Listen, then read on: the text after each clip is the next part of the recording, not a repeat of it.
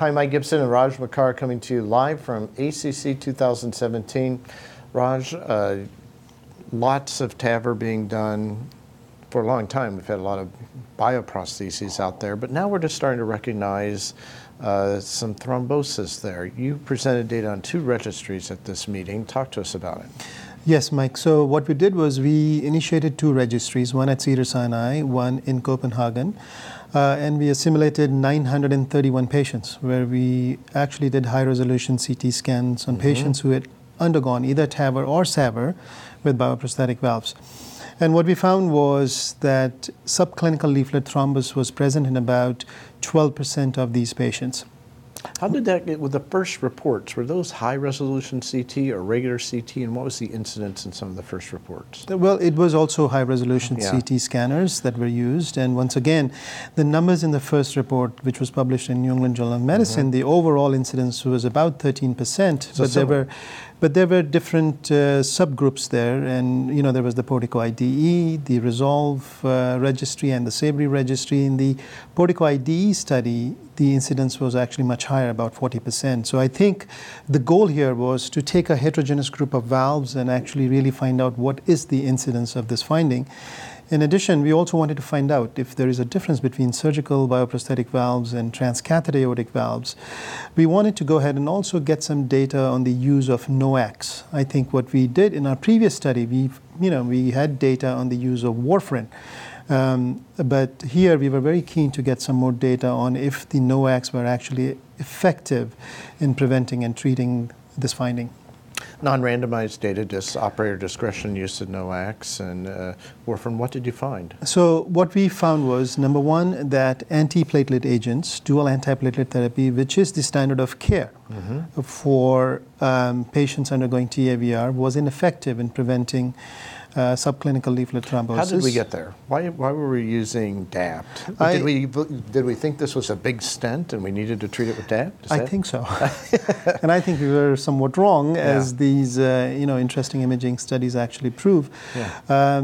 Because monotherapy, dual antiplatelet therapy, and in a small number of patients, even no therapy, the incidence was about 15%. In contrast, when you use anticoagulation, the incidence was about 3.6%. Wow. Both around very similar with the NOACs as well as with warfarin. Wow, that's very impressive. Was there any kind of combination of a NOAC or warfarin with an antiplatelet? Did you have enough patients to look at that issue? Well, what we did was we analyzed the data as anticoagulation versus no anticoagulation, and then we looked at anticoagulation versus dual antiplatelet therapy. So those were the analysis we did to answer those specific questions. Why have we underappreciated the magnitude of thrombosis in surgical bioprostheses? I mean, why is that? Well, first of all, I think what we also found in our study was that in surgical bioprosthetic valves had a lower incidence. Lower, okay. So they did have a lower incidence. Now, it is important to make a point here that these are observations in the real world as SAVR and TAVR is being used. So patients who had SAVR were younger patients. They had less comorbidities. So we don't know whether coexisting comorbidities actually were responsible in terms of, coagulation system can be affected by these things. Yeah. So, the true answer of whether surgical bioprosthetic valves are truly less prone to this finding will come from the ongoing CT sub-studies in the randomized clinical trials. Okay.